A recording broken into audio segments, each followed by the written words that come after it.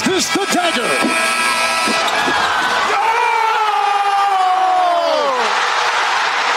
Illegal substitution, too many men on the field, Saskatchewan. Gizmo has a block and the sideline. He has not stepped out. He may go all the way. He needs one block and he'll do it easily. Promise Mess I wouldn't do this. McDavid stops up. What a move. Shoots. Scores!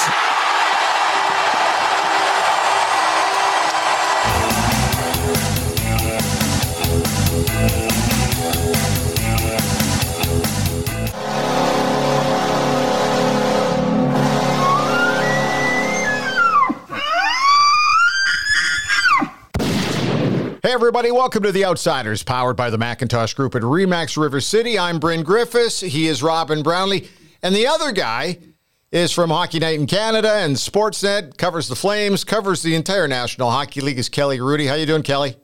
I'm doing well. Bryn and Robin, how are you guys? We're doing great. It's a pleasure to have you on with us today, as it always is. However, let's start, I want to say kind of sadly, however, we all had this opportunity to meet this guy named Mike Bossy at some point. He was a teammate of yours. We've lost him. And all I could think of was positive, great stories. What about you, Kel? Yeah, same. I go back to 1980 when I was first drafted. So long ago, right? And so it was a real honor to not only get drafted by that organization, but to get to meet those incredible people. And I think of my first ever road trip with the Islanders as, again, back in 80. We're going to Chicago for the first preseason game of the year, and we're flying commercially. And, of course, this was no accident by the organization. They put me in a middle seat, and to my left is Brian Trottier, and to my right is Mike Bossy. And what an experience, right? I was very, very shy. I doubt that I would have asked them any questions, but I certainly would have answered if they would have asked me questions. Of course they did.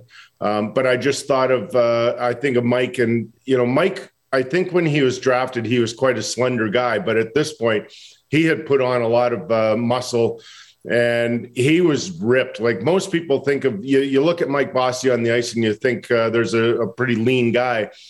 Well, he was lean in terms of, no body fat, but he was 205 pounds of pure muscle. And I remember he had a golf shirt on. This is an odd thing to think about, but I just kept looking over at his arms because they were enormous. And then it made sense to me why he had that shot. Like the league had never seen a person like Mike Bossy before with that release and that sort of maybe I'm stretching here, dedication to scoring. Like there had been great scorers before. Don't get me wrong. I understand that. But Mike took an appreciation towards scoring that I had never seen anyways. He took it personally. If we played a game, win or lose, and he didn't score, Mike was not happy. And that's sort of the pressure he put on himself because he was such a great pro. He knew why he was drafted into the league and by the Islanders, and he knew his importance in the organization. And that was to be a great scorer. And so it was kind of cool for me to learn from Mike because he was the ultimate professional as well. And I said it on Saturday, when he walked down the hallway towards the dressing room, he had a presence. None of us could fake that presence, right? He had it just naturally. And then I remember him getting into his, walking towards his stall and getting into his gear. And he had an aura about him that, again, you can't fake. He had a belief in himself, and it was amazing to be around. And yeah, we're going to miss him dearly. Yeah. Kelly, it's interesting. I've mentioned this a time or two before. The New York Islanders were the last team that I cheered for before I got into journalism, where you're not supposed to cheer for anybody. Sure. Because they drafted Lauren Henning, who was the captain of the New Westminster Bruins, who gave me a puck one time at practice, and that was good enough for me. And then when they went after all those Western Hockey League guys with Gord Lane and Clark Gillies and all up, down the roster, hey, that's my team. Now, it took a long time before they were any good, and then they won the cups, and then you came at the tail end of that and just missed that last cup, but I always looked at guys like Trottier and Gillies and Bossy, who I sort of idolized. And I thought, man, wouldn't it be cool if I could meet some of those guys one day? Well, by the time I got into the business, they were retired. They were gone, the old Islanders. Yep. You were the in-between. You came with some of the guys who won the cups, and you played quite a while after. Tell us something about Mike Bossy and his place in that team that not everybody knows, that you as a teammate understood, whether it was him as a friend, him as a teammate, the camaraderie that it took to stick together as a hockey club. We know what the stats are, but I don't really know Mike Bossy. Okay, so I'm going to sort of group everybody together, which is kind of unfair because when you mention that team, Robin, you look, there are so many different individuals. And I think that is one of the reasons why that team had success. They drafted people that had different personalities, and they were strong personalities, and they somehow came together in a perfect way for all those championships. But Mike stood out, and you guys as journalists know this.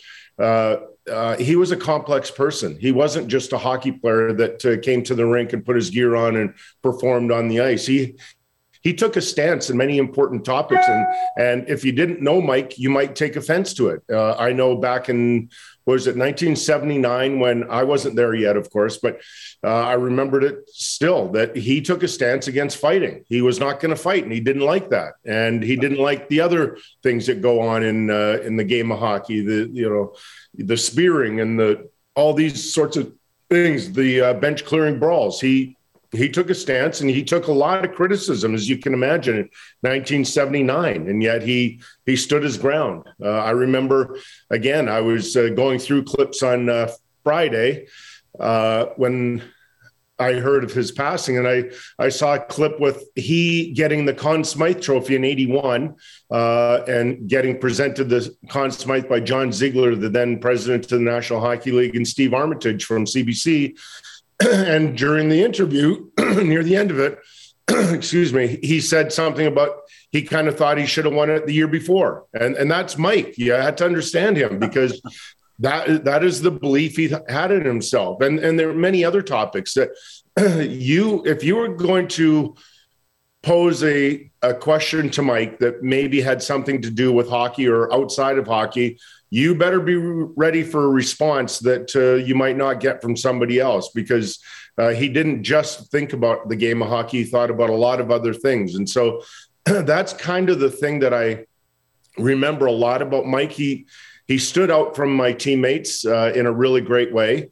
And I personally kind of think I maybe gathered a little bit of strength from Mike, knowing that I could sort of speak my sort of truth also and know that, in this world, we can be okay with that, and people will be okay with it as long as you have some good points. And Mike always did. So that's what I think. I also think my first year, I was the only rookie in '83 out of training camp to make the team. Now we've added Pat LaFontaine and Pat Flatley and Gordon Dineen later in the year, but I was the only rookie. And so it's a lonely life, right? I'm staying at the hotel for the first 2 or 3 months. And Mike and his wife, Lucy, were the first veterans to invite me over to their place for dinner. And so I got to know them on a different level as well, and got to see, I think they only had one daughter at the time, but just to see a true superstar of the game, true superstar of sports, how he lived his life. And it was pretty fascinating to know. He was a different guy, and I'm glad to say he was different. The one thing I've always wondered is we always saw what a great shot he had against the opposition. You had to face it in practice, and you get a chance to watch guys like that. And what a skill set and what an art form it is. What do you remember about him in practice?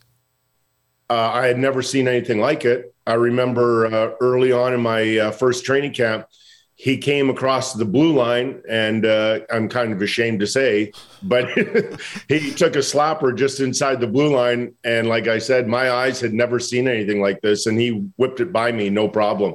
And I do remember this, though. It was at Cantiac Park where we used to practice.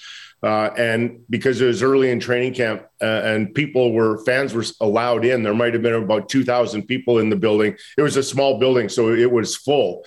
And there was a gasp in the audience. And I truly remember that. There was like did you just see that? And I guess I didn't because I let it in, but I had never seen a shot like that. And so it was something to get a little bit used to. I wouldn't say I ever really truly got used to it, but the one thing that I did learn is that you had to be ready earlier than everybody else when he had the puck on his stick because he had that quick release. Well, there were two guys, and Denny Potvin also had that rolling wrist shot too that they would catch a goaltender right off guard. So true, Bryn. But Denny's was different because there was a wind up to it. There was as you mentioned, that rolling wrist shot. Yeah, how he got his whole body into it. So there was a procedure to that shot, which, it wasn't long, but maybe it would last a second or a second and a half. Whereas Mike had the quick hands, quick release again, because of that strong upper body. And so that was maybe something you were unprepared for. Also, Mike had this unique ability to disguise the shot, maybe more so than anybody else. And I say in today's game, that's the number one reason why guys like Austin Matthews and others, and Draisaitl and others have such a great shot because they're so good at disguising that release. And Mike would do a couple of things. He would either have the blade of the stick cupped over the puck and at the very last second open the blade. And then at that point, he's able to go to the top corners of the net. If you remember the overtime goal in game 1 in the 81 Stanley Cup Finals versus Vancouver, he intercepted that pass by Harold Snaps and then buried that shot behind King Richard Brodeur. And that was classic Bossy. So right at the very last second, he opens the blade and goes top shelf high on the glove side on Brodeur. And Brodeur barely moved. I mean, that was Mike. And also what he would do to counterbalance that shot, he would cup the blade, he had the blade wide open. So you're expecting a high shot, and then he'd cup the puck, the blade over the puck at the very last split second. And what do you remember most about Mike? Where did he score a lot of his goals? 5-hole, right? Yeah. And so what he would do beautifully is fake that shot that he's going high, top shelf, and then cup that blade, and all of a sudden it goes 5-hole, and you have no idea what just happened. So Kelly, were you staying out at the Long Island Marriott as a rookie? Is that where you were stuck? Of course. You got it. Do the walk. You and I, the three of us know that walk very, very well. And in particular, on a cold winter day, that wind would blow and there's no protection from it, right? Yeah. Hey, sorry, go ahead. Go ahead, Robin. Yeah, I was asking because at that point, Mike and the Islanders had won 4 cups. Mm-hmm. He was an established star. And he says, roundabout, yeah, you can come and stay with us.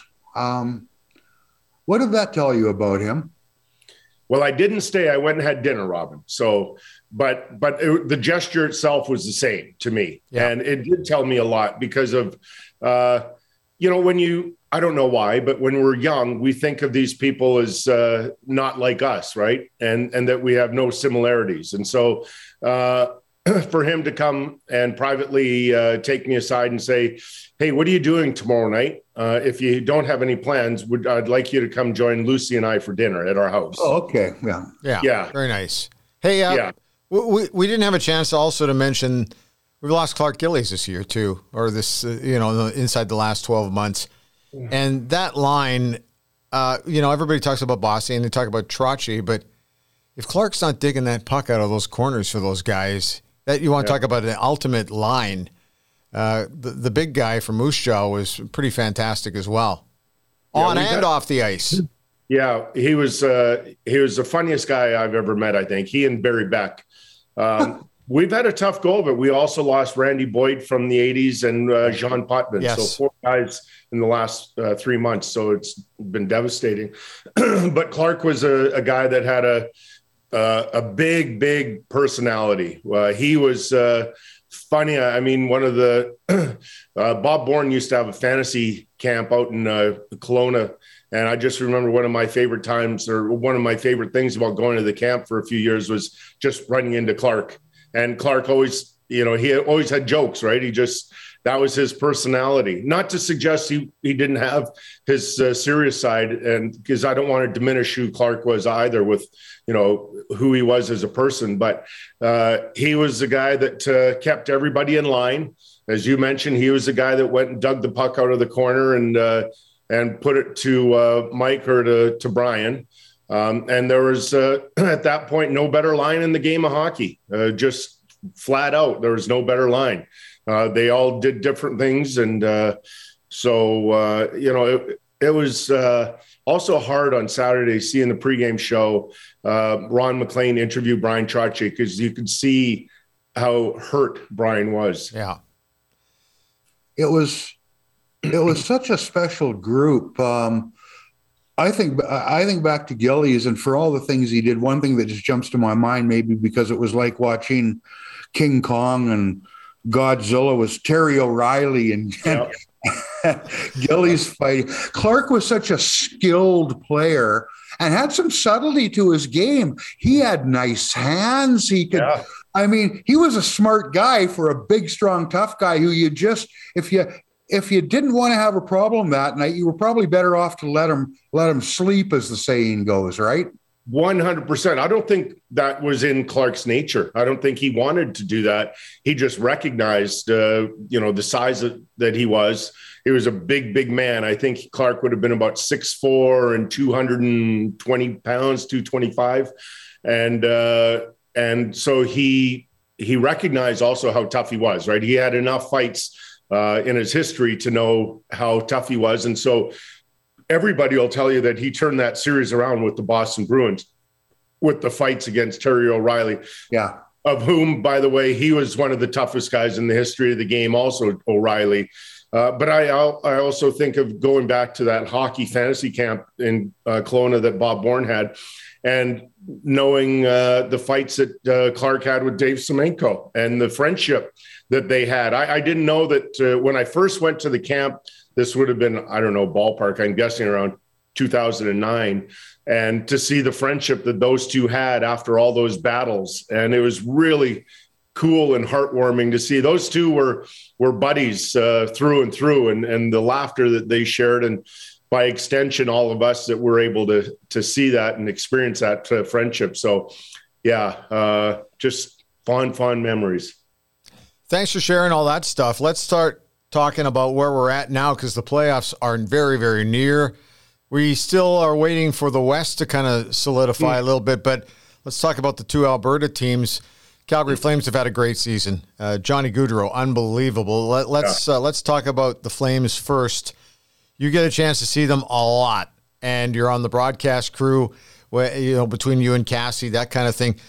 Did you see this kind of season coming at all? I did, and I am on record months ago saying that this is the team that I did expect. I don't think they're exceeding expectations. I think, in fact, if I'm really being honest, they had fallen short in previous years for the team that they had. Now, they've added a few pieces, of course, which has helped. Right. But I thought that, and now maybe it was because of the pandemic, I don't know. And I do put a lot of credence in the effect that the pandemic had on teams and people individually. But I thought that they had fallen short. And now that they sort of recognize how good they can be, and they have higher expectations of themselves, you're seeing what they can be. Now, they've added some players for sure that have made a difference. But, I look at the season, you mentioned Johnny, but look at the season Matthew's going to have. And he's going to break the 100-point barrier as well, which is no small feat to have two players do that. But you guys have that with the Oilers. And so I just think this Calgary team, I don't know how far they're going to go. They may go as far as the finals. They may lose in the first round because the parity around the league is just incredible. But I still think this is the foundation they have now is one that will last for a few years anyways. Well, correct me if I'm wrong, Kelly, but you know the position better than we do. They're getting the kind of goaltending this year that they didn't get last year. Same guy. People expected it maybe right out of the blocks. It didn't happen last year. They're getting it from him this year. They are, and he's made one huge change, in my opinion. And I'm not going to get the technical part of it because I think, you just look at that and that gets a little bit boring to talk about, but his feet are a little bit quieter, but that's just one little thing. But I think that with Markstrom, by the way, he did get off to a great start last year. And then he had that collision with Tanner Pearson in that game versus Vancouver. And then when he did come back, he struggled mightily and he could never find his game again. Yeah. And it looked to me like that was wearing on him mentally. But this year, what he's done and how he's been able to transition, and this is hard. I can speak to this. When you go from a team like Vancouver, where you're getting a lot of shots, I want to say he averaged ballpark around 36 shots a game with the Canucks. And now you come to an organization when I'm going to say, I think he averages in large stretches anyways, around 24, 25 shots. That is a big difference mentally. And it is very, very hard to make that transition to go from where you're getting a lot of work to you have a lot of time where you're not facing any difficult shots, and to stay in it mentally is hard to do. So that is the biggest thing that he has developed in his game. Because it's really hard. I know that. I know I went the other way where it was actually easier. I went from a team where with the Islanders where we didn't give up a lot to the LA Kings where we gave up a ton, it seemed, every game, right? Yeah. And so focus-wise, it was easier for me. And then I went to another team, San Jose, where we didn't give up a lot, in particular our last year. And so, again, mentally it was a challenge to try and get into that groove. Do you cringe when you hear people always talk about how goaltenders have got to turn it on like a light switch at this time of year? Because you've come on with us and you've talked about how it's a battle all through the entire season trying to get your confidence level going, and you just can't turn it on in March, right? You cannot do that. You hope that you're building towards something, but and you recognize the importance of every game around the beginning of March. But hey, listen, it just doesn't happen that way. And I know for a fact that for me, it was a grind every single day, and not only every single day. And people used to ask me during after a game where I played well, when did you know you were in a groove or whatever that term was? And I'd say probably with about 30 seconds with a 5-1 lead, because you never know how quickly it can turn, right? Like seriously, and you guys covered the sport. There are games where you have like a 3-1 lead. In the second period, things look really, really comfortable. And all of a sudden you go into the second intermission, you're down 4-3 and you ultimately lose 5-3 and you sit in your stall after the game and you go, what just happened?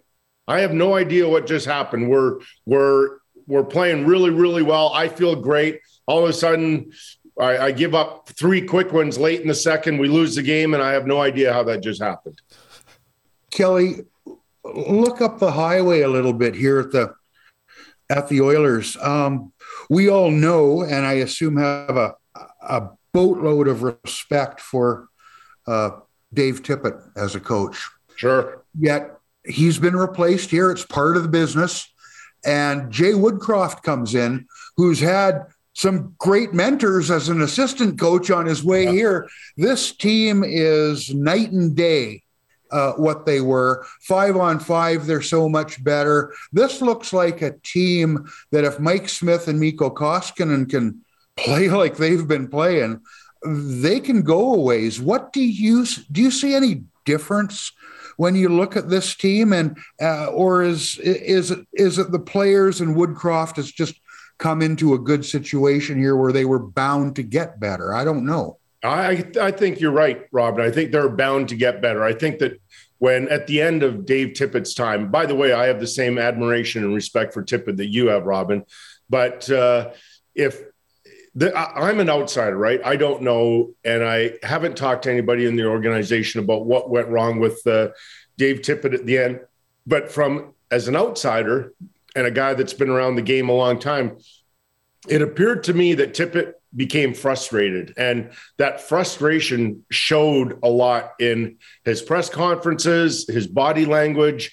And I think by extension, the team became frustrated with themselves, and the whole experience and coming to the rink wasn't as enjoyable as it should have been. And it is a classic case, just they needed a different voice. And I hate to say it because that always seems like such a cliche, but I could see it happening. I mean, if I were to really drill down to what I thought happened, that it was that game in Madison Square Gardens where Koskinen gave up that goal early, where he mishandled the puck, and Dave Tippett in his press conference post-game pointed out to that mistake, and he showed a lot of frustration. And to me, that was the point in which, you know, if it didn't turn, it was not going to go well, because there was just frustration throughout the organization that night. And Koskinen fought back, which he should have, and he did in that Finnish newspaper. Yeah. And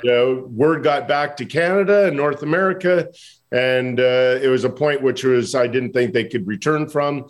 And so they made the change, and Woodcroft is just a different voice. And he by the way, to me, I love listening to his press conferences and also his media availability the day of a game, because he's what I think the league needs in that position. People that are willing to share their thoughts and not give 2-word answers, or because that gets old to me, and I don't think that's promoting our game. And so Woodcroft is just a great voice for that team. And by, you know, having said that, he does a lot of great things coaching wise, style wise, that has really improved that team. There was a lot of talk when Evander Kane came on board here, and people were wondering, what's this going to do to the dynamic of the hockey club? But it just seems like he's fit in so well. And I think that says a lot about the leadership group here, actually, and how they brought him on board. And actually, it looks to me like he's become part of the leadership group here. And that's a positive. But you're down the highway. How do you see it from a little bit of distance?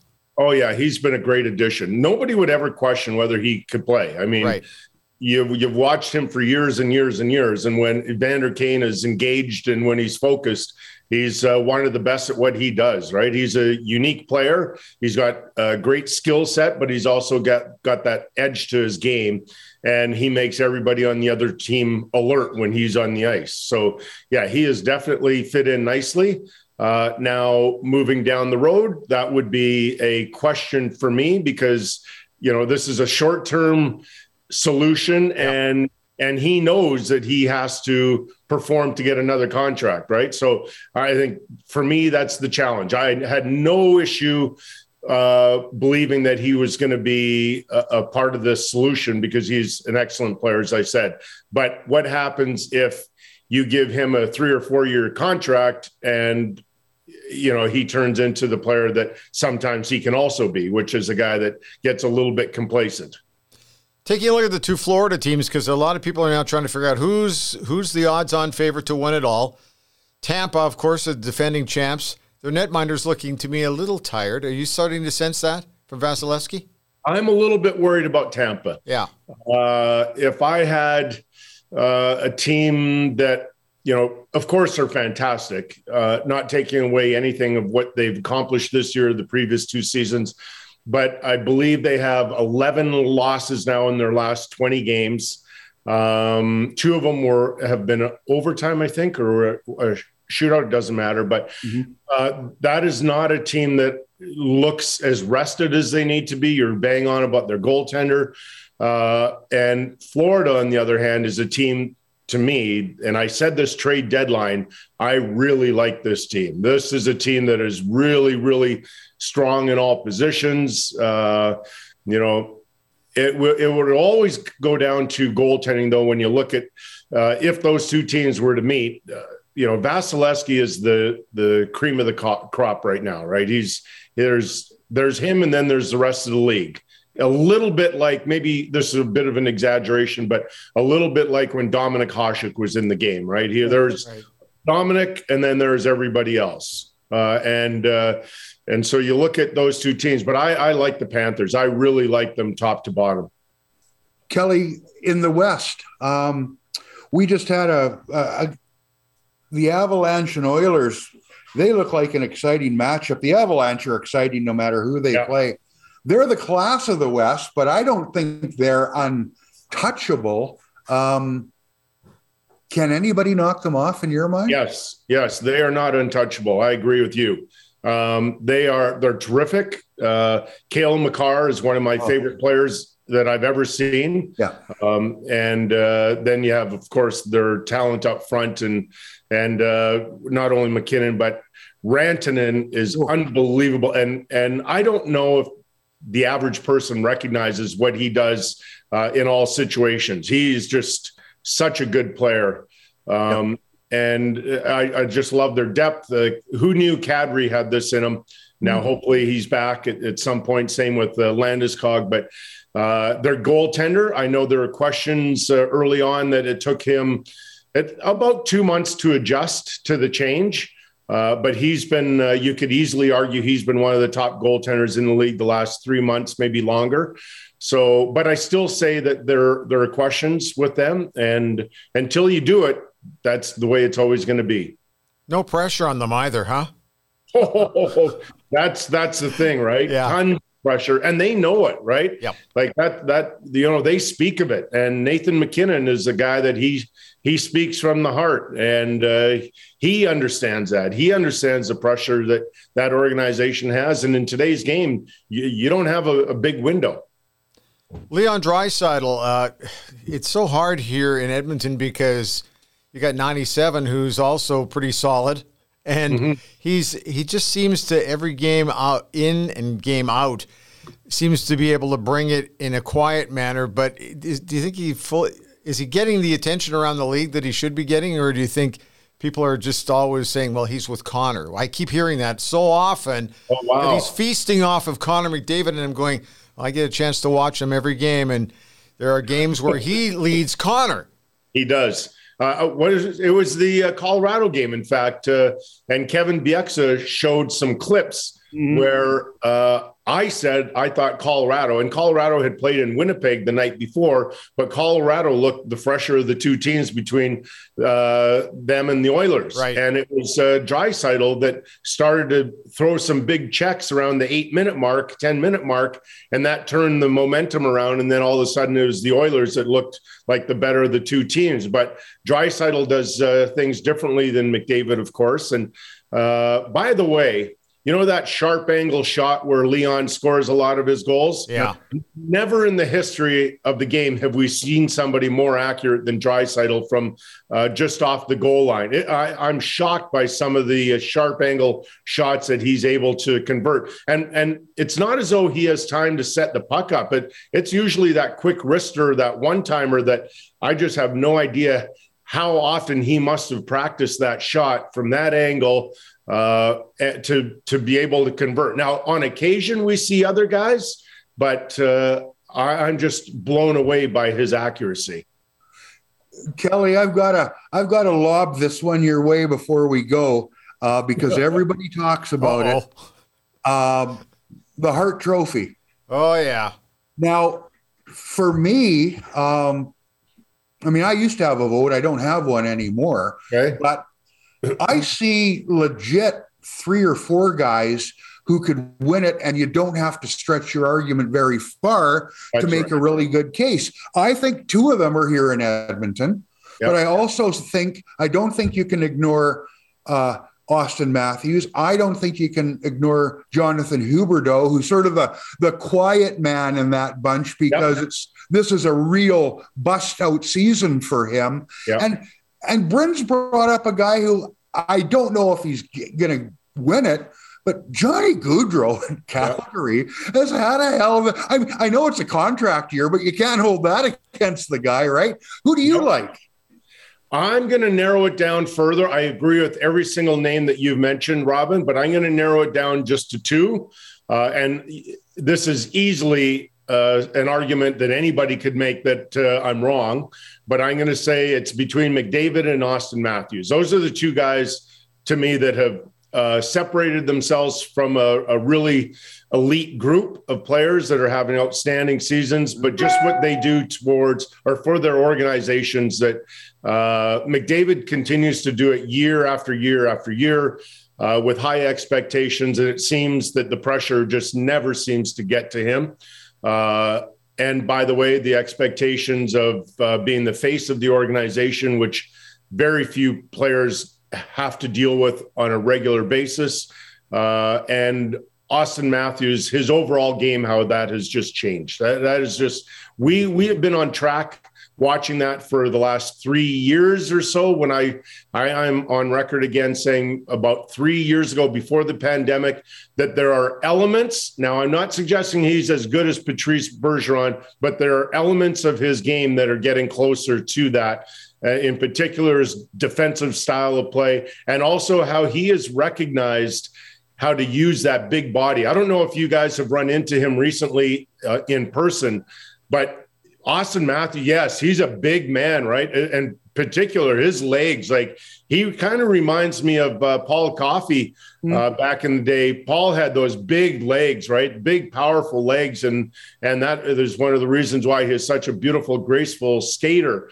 And Austin Matthews, same thing. He's got big thighs, and he uses that size really well. I don't think he recognized early in his career how to position his body defensively to knock the player off the puck, but now he certainly does, and that's, you know, something that he has used to his advantage. And for those reasons, I think that he has put himself in that category for the Hart. Playoff grind is about to start, and as we wrap things up with you, it's different for players, obviously, but broadcasters go through a grind through the playoff run. Are you ready to go? Like, I don't think we've ever talked about how you mentally prep yourself to get ready as a broadcaster.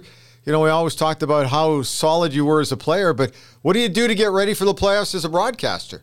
Well, you're so right, Brent. It's a long grind for people in the industry that cover the sport. And I'm not alone. There are many others. But as an example, on social media a number of years ago, I was checking into the hotel in downtown Toronto, and I stayed there every single weekend, of course, but heading into the playoffs, and I check in, and the young lady says, "Hello, Mr. Hrudey, welcome back." I see she looks down at her computer screen, and she looks down, and there's a pause, there's a hesitation. Then she goes, "I see you're checking in for 67 nights." Yeah. And I go, yep. And then, and to add to that, that's only for the first 3 rounds. That doesn't include the finals.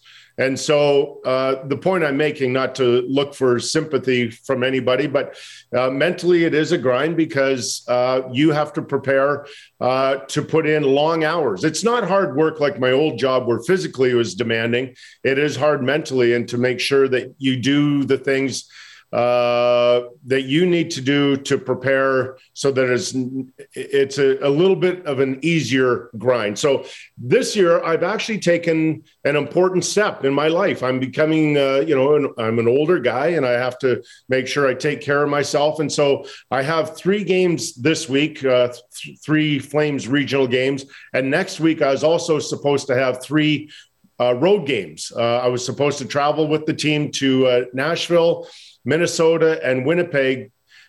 Winnipeg on a Friday. I was going to come home Saturday and leave again for the 8-week grind or whatever it may be this year on Sunday. And I asked to have next week off. And fortunately, my bosses at Sportsnet agreed that I need the time off. And so that's what I've done for myself, so that I can prepare Bryn and Robin for that long grind that I'm about to endure. Let's talk about the mental part of it, because you've been an advocacy of mental health and that kind of thing. Just hearing the fact that you're checking in for 67 days away from the family, that would probably pull me down a notch or two just at the hotel lobby. How are you finding ways of kind of, I guess, lessening the load a little bit? I've talked to my wife about this to make sure that I stay on top of it, right? Right. And so I'm going to have to get out and go for maybe a daily walk, because that's important for me to get some fresh air and clear my brain, and not just sit in my hotel room and have the thoughts go round and round and round, and make sure that I take care of that. Because once you start going down that road where you get in that trap where your brain takes you away from your happy place, as Caitlin calls it for me. And also I'm journaling. So journaling is important for me to sort of look at I look at when I'm throughout the day what is negative and what is positive, and I jot those thoughts down, and I try to stay on top of it, that those thoughts on the positive side of the page outweigh the negative. How's that for? That's great. Honest, right? Now tell me, and I remember razzing you about this on Twitter the first couple times I saw it. Tell me you're going to keep taking pictures of some of these great meals you have. That strikes me as a great distraction. It is, and you're right, and that razzing was perfect, and I loved it, Robin, because I knew you meant it in the most positive of ways. That's going to be a hard thing to replicate during the playoffs, because, as you know, in particular for the first 2 rounds, we have an early game and a late game every single night. So there are no dinners. We eat at the studio.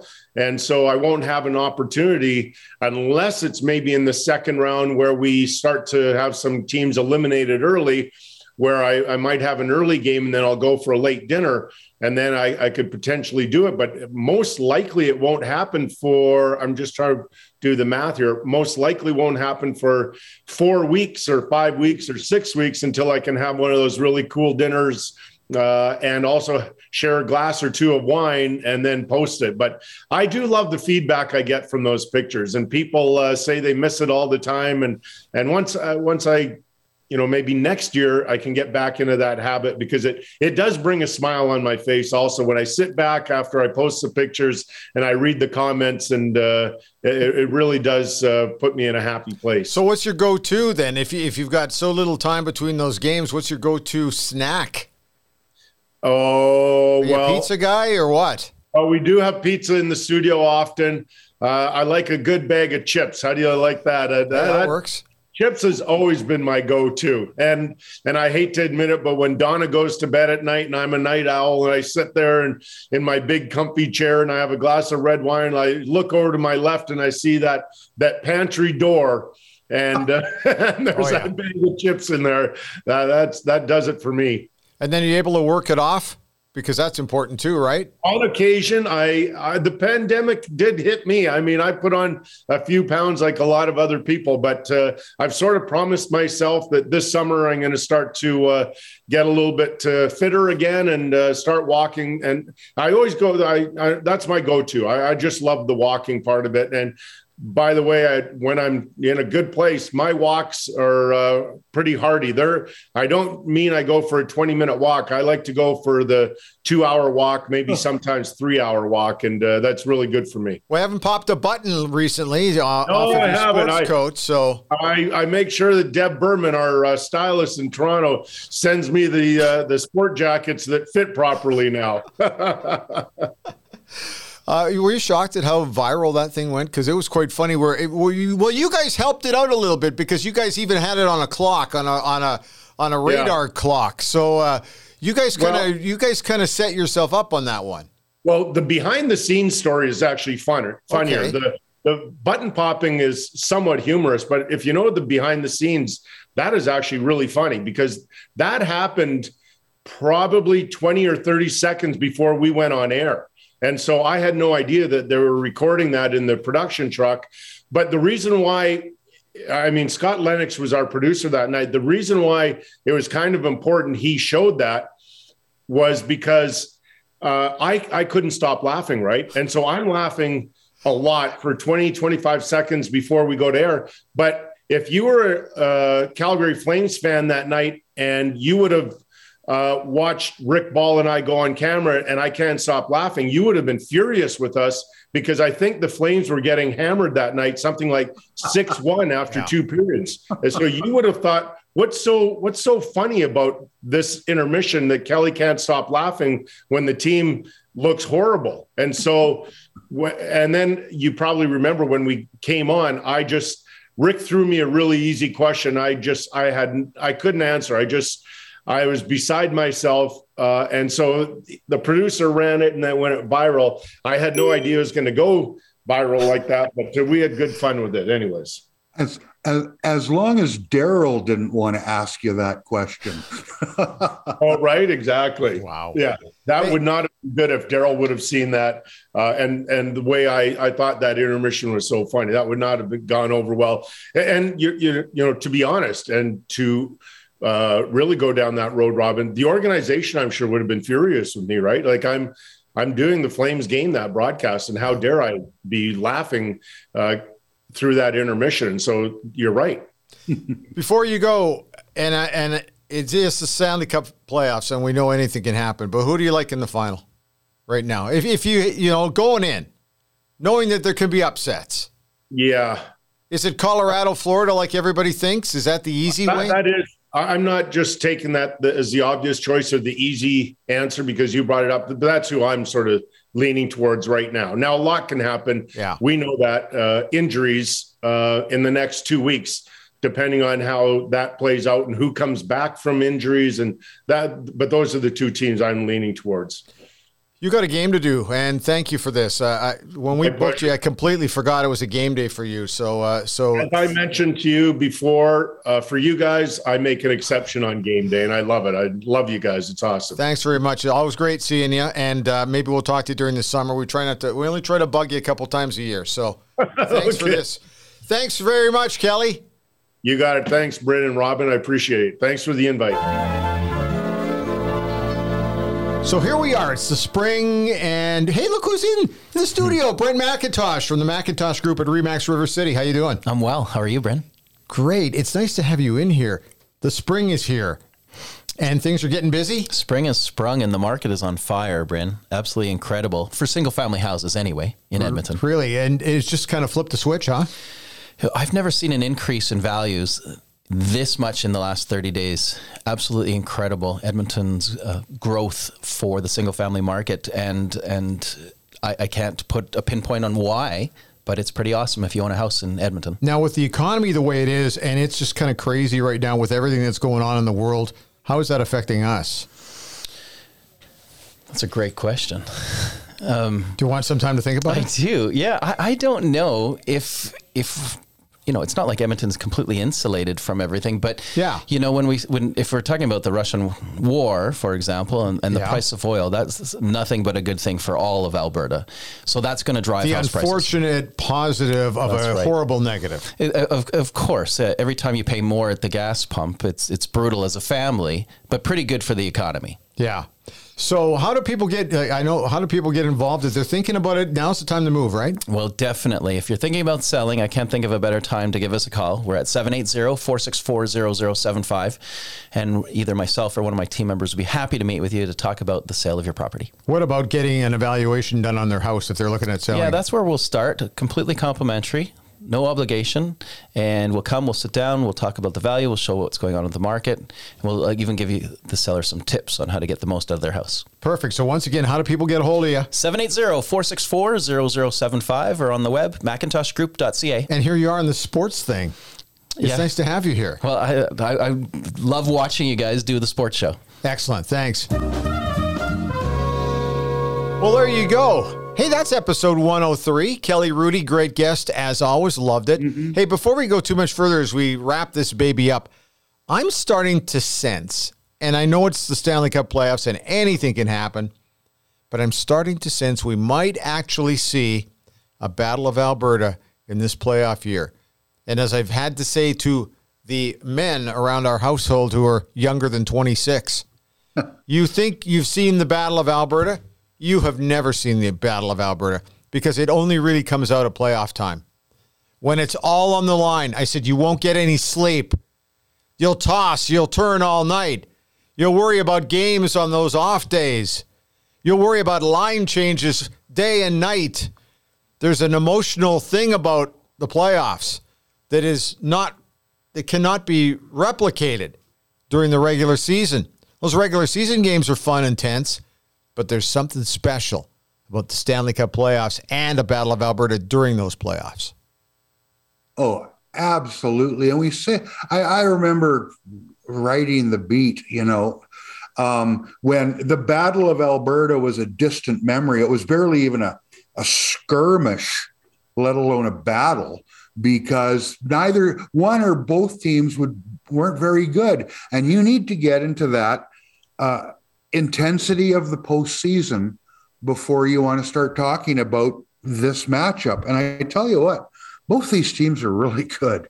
And both these teams go at each other. And the interesting thing for me, Bryn, is this, and I've been wrong before, I'll be wrong again. I like the Oilers' chances against just about everybody that they could play except Calgary. Well, there was that last debacle. However, I think that usually the two Alberta teams are able to shake off those kind of games. That happens, but yeah. If you see the high octane, let's have a track meet against a Colorado, I don't mind the Oilers in that. I don't mind the Oilers against LA. I don't mind the Oilers against anybody else you care to name. But if Daryl gets his guys playing big, but look at the years, and we talked about it with Kelly, that little Johnny Gaudreau are having, that Waltz boy is having. They have skill. It's not just, well, we're going to turn it into an alley fight, and we're better at alley fights than you are, because virtually every team the Oilers could play are tougher than they are. They still have guys who can put it in the net. So if you want to line up and go chest to chest, they can do it that way. And they also have not skill that matches the top end of McDavid and Draisaitl, but that's a lot closer than it has been in a lot of years. I think they're a little deeper, all four lines. That's just how I see Calgary. The other thing, I got to say this too. Since that game between the Flames and the Oilers, you know who I think's played really well? Darnell Nurse. Mm-hmm. I was watching very carefully in the game against Las Vegas last Saturday. And he now seems like he's on the right side of the player, or the right side of the puck on almost every situation. It's like he's recognized, I don't have to do the Paul Coffey thing and rush end to end anymore. I'm required to make sure that I play at my own end first. And I've really seen, that's the biggest thing that I've noticed with Darnell since that game. And everybody was bad in that one. Calgary Flames played great too. So anyway, I hope we see it. It would be a lot of fun. And I think the time has come. Be really galvanizing for the entire province to see Calgary and Edmonton meet up in the playoffs. However, they've got to get through the first round first. Hey, Robin, before we go, let's tell everybody about a few things. And that is, you can check us out on Twitter. The handle's really simple. It is @Outsiders2020. Love the fact that more and more guys are following us and sending us the odd message. Love it. Also, make sure you tell your friends to subscribe to our RSS feed on any of your favorite ear candy sites like Apple, Google, Spotify, etc., etc. And we're also on YouTube as well. I'm back after a little time in Kananaskis. Last week, I'm back in my studio here at Road 55 in downtown Edmonton, and you're at the Lucky Sam studio in Southwest Edmonton. So this has been great. Anything else? I think Kelly kind of summed everything up beautifully. Is there anything we're missing? Well, just one thing from our point of view, Brennan, you usually take care of this, and I'm happy with you handling it.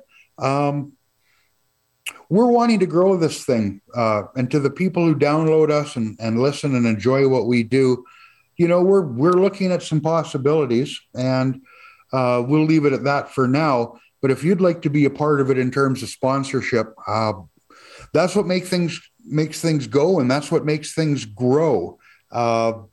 Keep us in mind, whether it's you want to get a hold of us at the website or on the Twitter account, through Bryn or through me directly. That's what we're here for. Hey, Bryn, we're at 103 episodes, man. We had the little interruption. We're back. All is good, and all is going to stay good, my friend. Thank you. And let's keep it going, and let's get it growing. Don't forget, too, in the show notes, you have our phone numbers. You can reach us, and you also have email addresses and that kind of stuff. Hey, that's it for today. Robin, we'll talk to you next week. Enjoy the week. I sure will.